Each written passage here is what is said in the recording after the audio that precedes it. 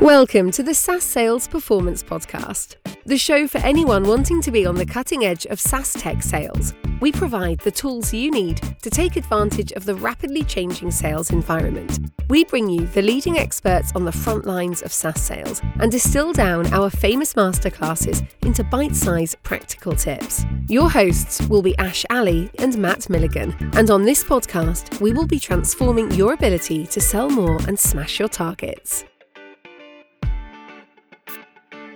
Welcome back to another episode of the SaaS Sales Performance podcast. And for today's episode, we're going to switch it up a little. We've had a number of episodes diving deeper into the current state of sales leadership. We've had a number of CROs, RevOps leaders on the show to talk all things sales performance. And today, I'm actually inviting a fellow founder into the hot seat. Today's guest is a former revenue leader who has built and scaled some awesome brands in the SaaS space, including the likes of Outreach and Yieldify. Today's guest has stepped over onto the other side of the table, shall we say, and is building for his former role, really. Today's guest is Mick Gossett, who is the CEO and co-founder of Jointflows. Welcome on the show, Mick. Thank you, Matt. Nice to be here. Awesome. Mick, I know you got your own podcast. Not only are you on the other side of the table for the business you're building now, but today is also an opportunity to be on the other side. Yeah, absolutely. Mick, I always like to just start by learning a bit more about your journey. And I know you've had a particularly interesting one. So for the listeners of the show who haven't connected with you before, help us understand, how did you get into revenue and what's your journey been today? So my name is Mick. I'm the CEO of Jointflows. We are a revenue execution platform. We help with team alignment, resource orchestration, and faster sales processes. And I essentially built Jointflows to fix my own issues around visibility, predictability, forecasting. And how I ended up in sales to start with was I'm a former professional athlete. And when I finished my sports career, I finished my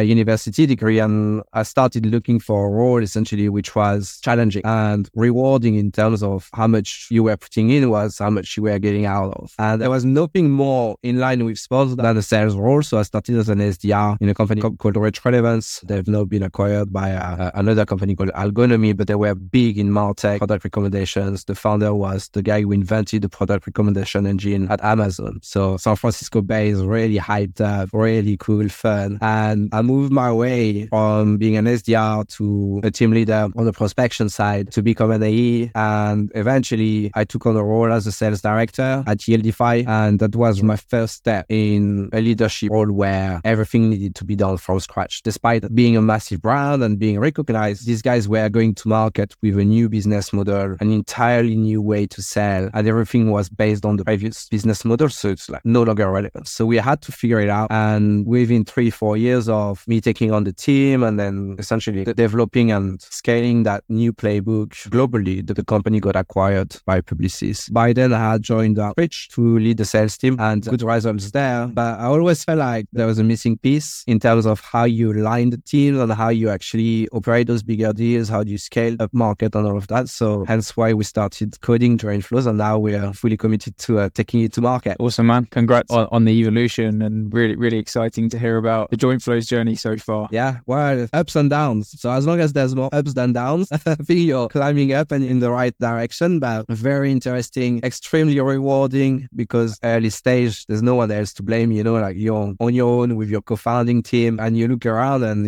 if you've not done something, that's on you. If you've done something poorly, that's on you as well. And whatever works is also on you. So it's as rewarding as it's difficult sometimes. You spoke about obviously your transition from professional sport into revenue and working in the world of sales. I do find it super interesting how many guests have been on this show who are now in seriously influential, should we call it, in the SaaS space, revenue leadership roles. And many of them have come from a strong sporting background. Help us understand, what are some of those similarities you spoke about or you touched upon there in terms of the sporting world that you've been able to bring into your career? Yeah, I think there are three main things, really. The first one is delayed gratification. And often if you've got a sport background, it takes a while for you to get recognized at the highest level. And we're not speaking about quarters, we're speaking about years and injuries and setback to that square one as opposed to the previous step. And I think when you're a professional athlete, it's part of the job, right? These setbacks, this inability to understand what the reward is until you've done a few years, sometimes decades. So this relates really well to the sales world, where by the time you find out the results of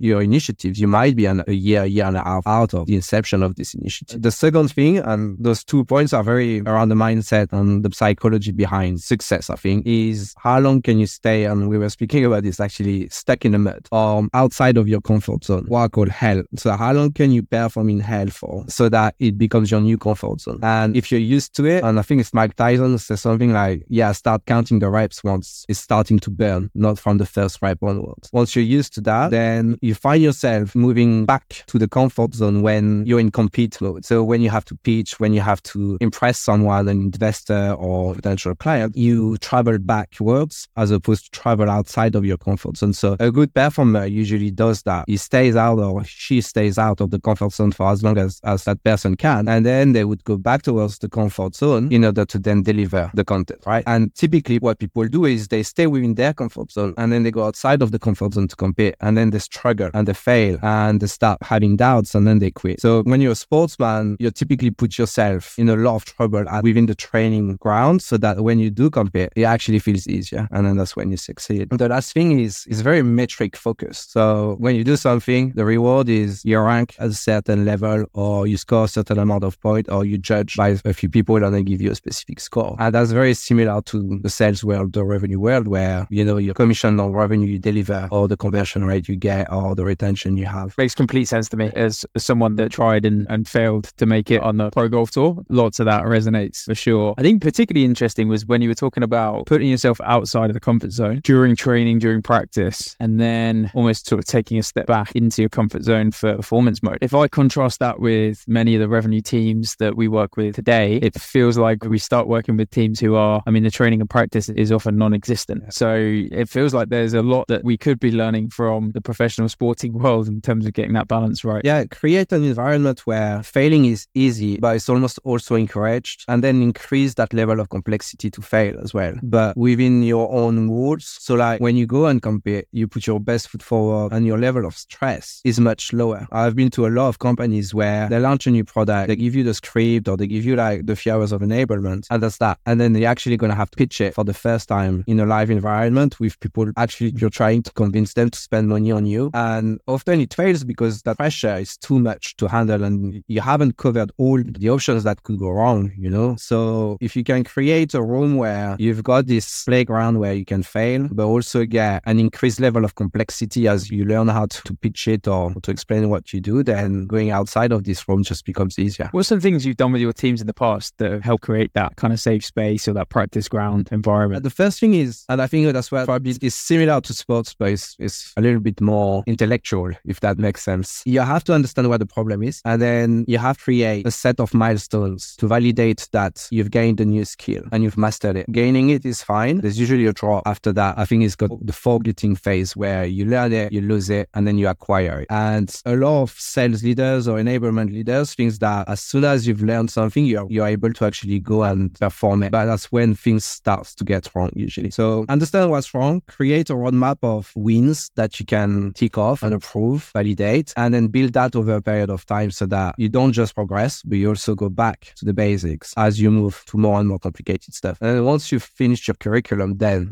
go on the field. It sounds like constant reinforcement is key. And Mick, we're recording this Q4 of 2023. I'm hearing a lot from CROs, VPs, that the big complaint and pushback they get from the sales managers is they don't have time to coach and reinforce. Is that a kind of excuse, or what's going on there? It depends what they think their role is. I think there's a twofold issue here is defining what the role of the person is to start with. Are you a coach or are you a super rep? And then putting a framework which enables these people to be successful. If the person who's coaching a team who's benefiting from the team's success doesn't feel like coaching is the top priority, maybe their metrics is not in line with, or their commission plan is not in line with what they need to be focusing on. But as I say, I always go back to this example is people are looking for extreme coachability. I want to find people who are very, very coachable. And I always ask the questions, but why wouldn't they be coachable? Either you can't coach and you don't know how to do it, or these people don't have anything to do with you to start with, and there's a reporting problem. So if the people are reluctant to coach and develop their team members, then I would look into the whys instead of the what. Yeah, it's super interesting. I can't help but think some mindset challenges years are definitely holding back a lot of revenue teams right now. And I'm definitely hearing that a lot from the market. The other thing that is coming up quite a lot is just inability, like inexperience when it comes to coaching. And perhaps a lot of, I had a CRO this morning say to me, she's sort of head in her hands saying, all I ever hear from my manager group is coaching,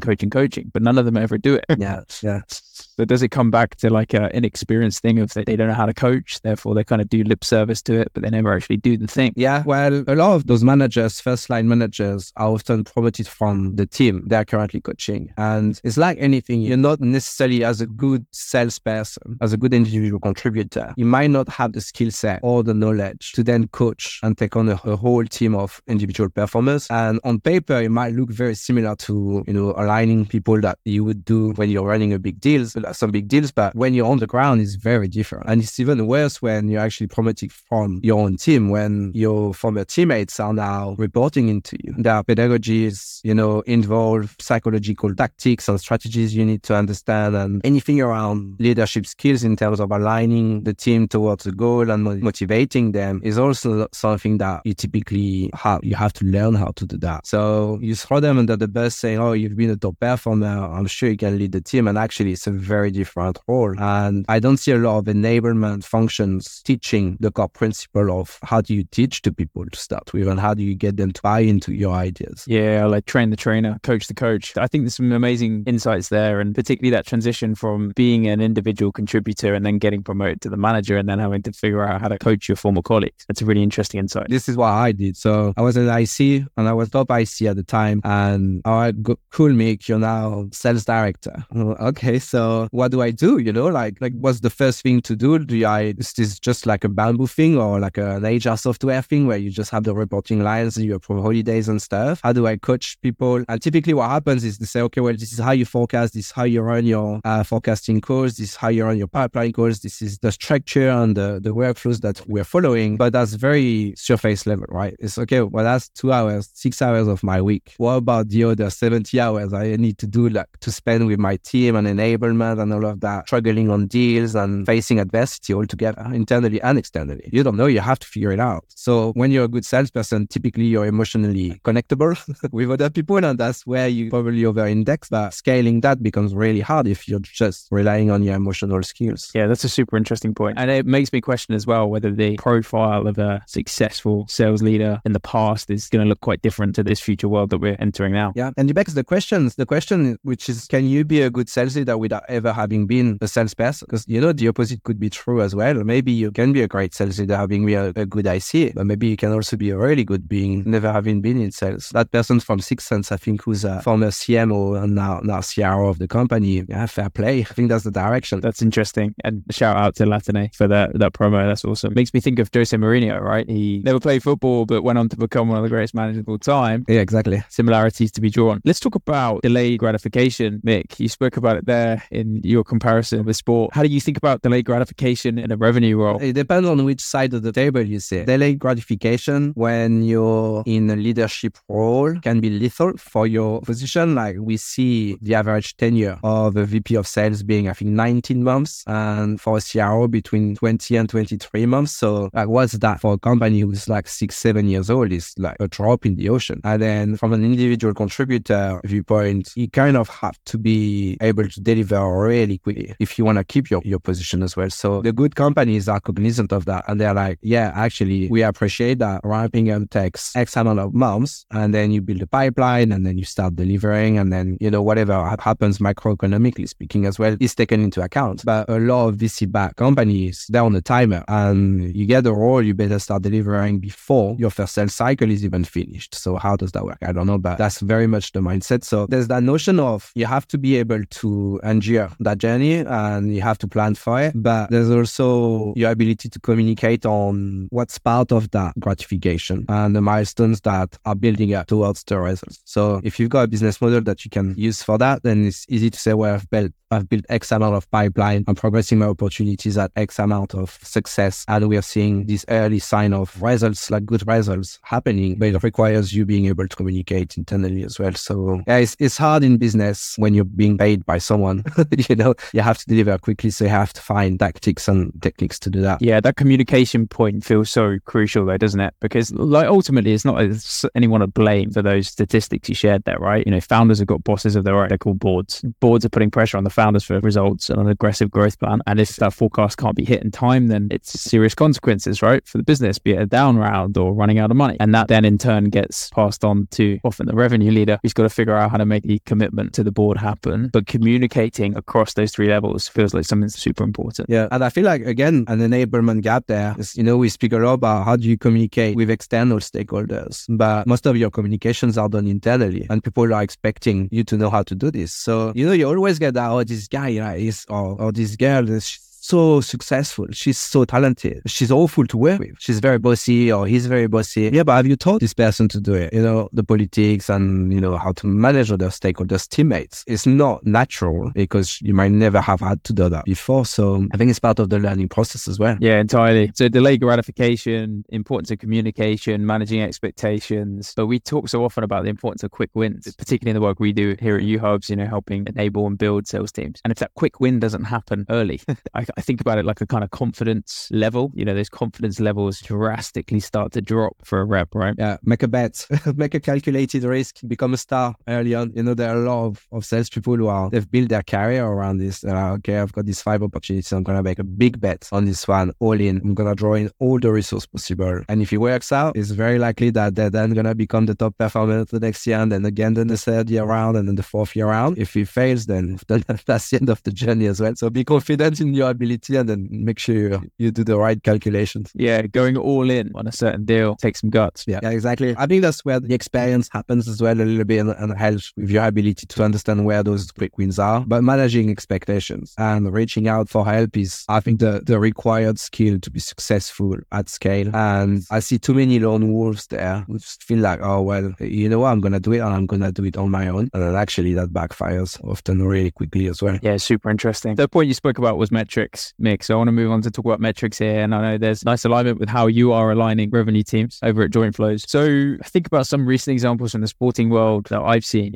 just amazing, really. I was having a conversation the other day with someone who was telling me that Liverpool Football Club have become so metrics driven in the way that they optimize their teams. They've now got a specialized throw-in coach whose only role is to monitor data on throw-ins and to try to optimize that part of their play. You contrast some of these use cases. There was another one, former retired Real Madrid player who's now set up an AI agency to help football clubs use data and AI to optimize team performance. We still have revenue leaders in 2023 who are, making really subjective hiring decisions, don't have their metrics in order, are kind of using a lot of gut instinct to coach and enable the teams. Help us understand what you think is important from a revenue leadership perspective when it comes to being metrics driven. I think you need to understand what metrics you've got, how much of it is good, and what you're lacking. What you're lacking is really hard to do because you don't really know what you don't know. So that requires you going to market and find solutions that provide you with a new data set or a new angle or a new way to visualize your data. So if you look at what data you've got, it's very easy now to understand, especially if you're in a subscription model company, like to understand what good looks like and what bad looks like as well, but to create a core set of data points which you can then rely on. And it goes from the top of the funnel all the way down to the bottom. And when I say bottom, I speak about renewal and retention and,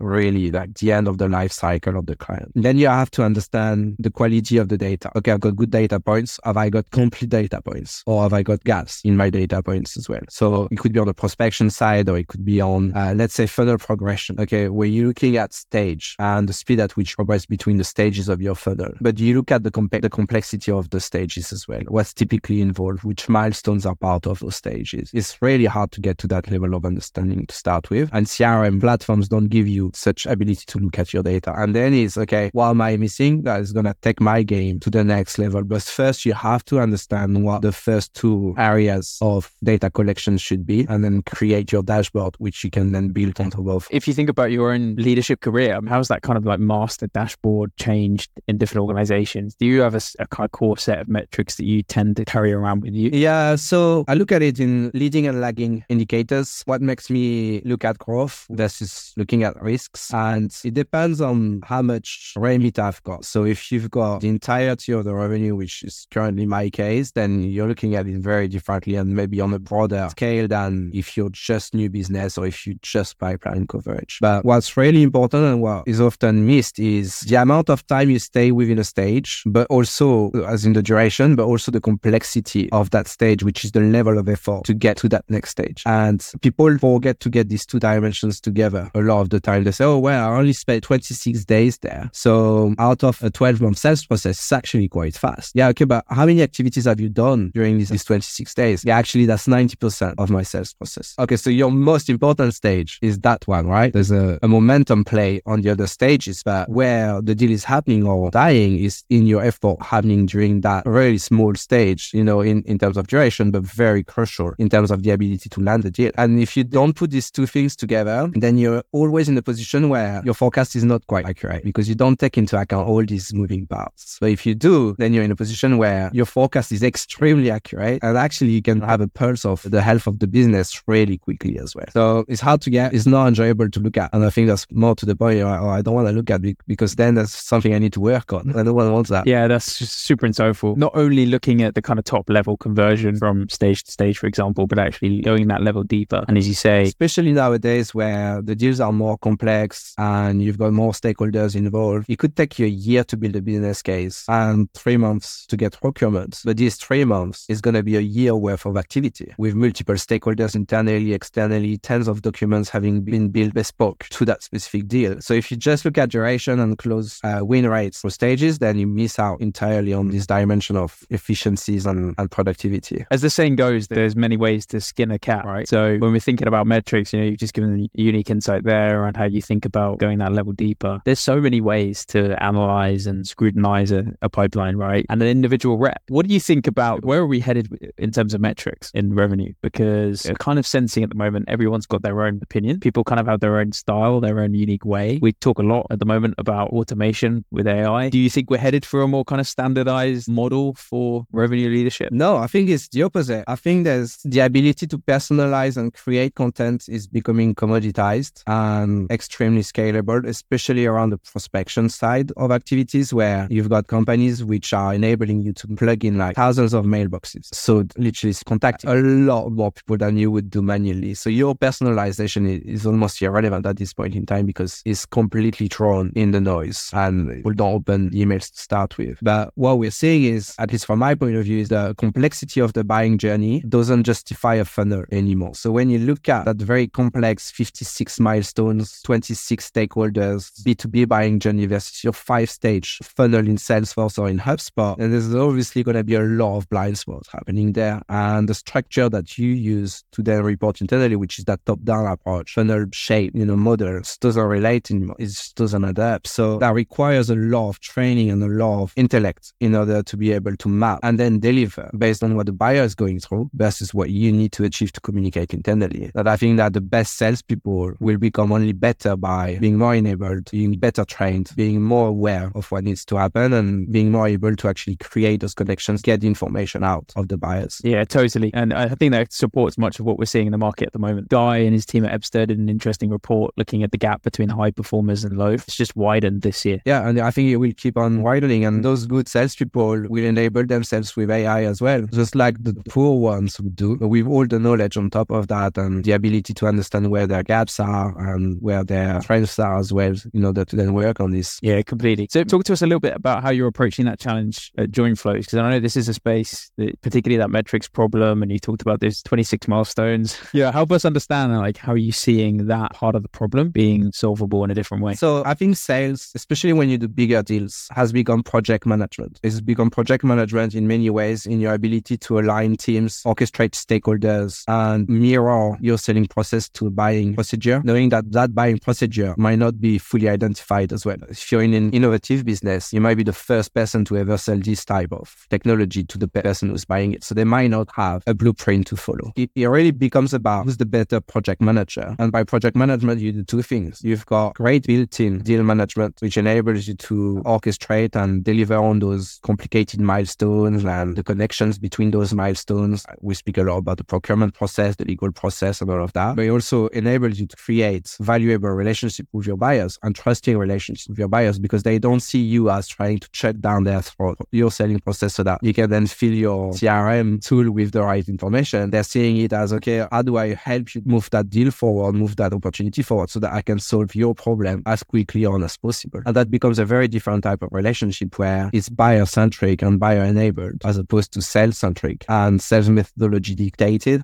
Okay, Medic is great and ask the right questions. It's a good way to align how you communicate and how you speak about deals internally. But if you only have Medic and poor deal management, you're not going to do well. Versus having very good deal management, but no sales methodology, then you're very likely to do well. That's super interesting. You think the deal management side it outweighs importance over having a consistent methodology or qualification criteria? I think 80% of it is deal management and 20% is sales methodology. And I think with experience, your need to rely on a sales methodology becomes smaller and smaller. You often see this in businesses where you join into a new business and the salespeople are all using a different sales methodology and they could all be overperforming as well. So obviously that's not based on the sales methodology. It's based on how they manage the deals towards completion, which is deal management. But they're usually under-equipped. That's the reason why we're in the market. They're under-equipped to do that efficiently. I think deal management is much more important, especially on bigger deals than sales methodology. It's interesting. Would you not consider a little bit of overlap if you were to draw those as like a Venn diagram? You know, like your Medic as an example would kind of form part of your deal management strategy. Yeah, I don't think it helps you manage the deal though. I think it helps you qualify it and report about his health or the health of the deal internally, as opposed to really push it forward. I take Medic as an example. So there's hundreds of methodologies, Miller Heinemann,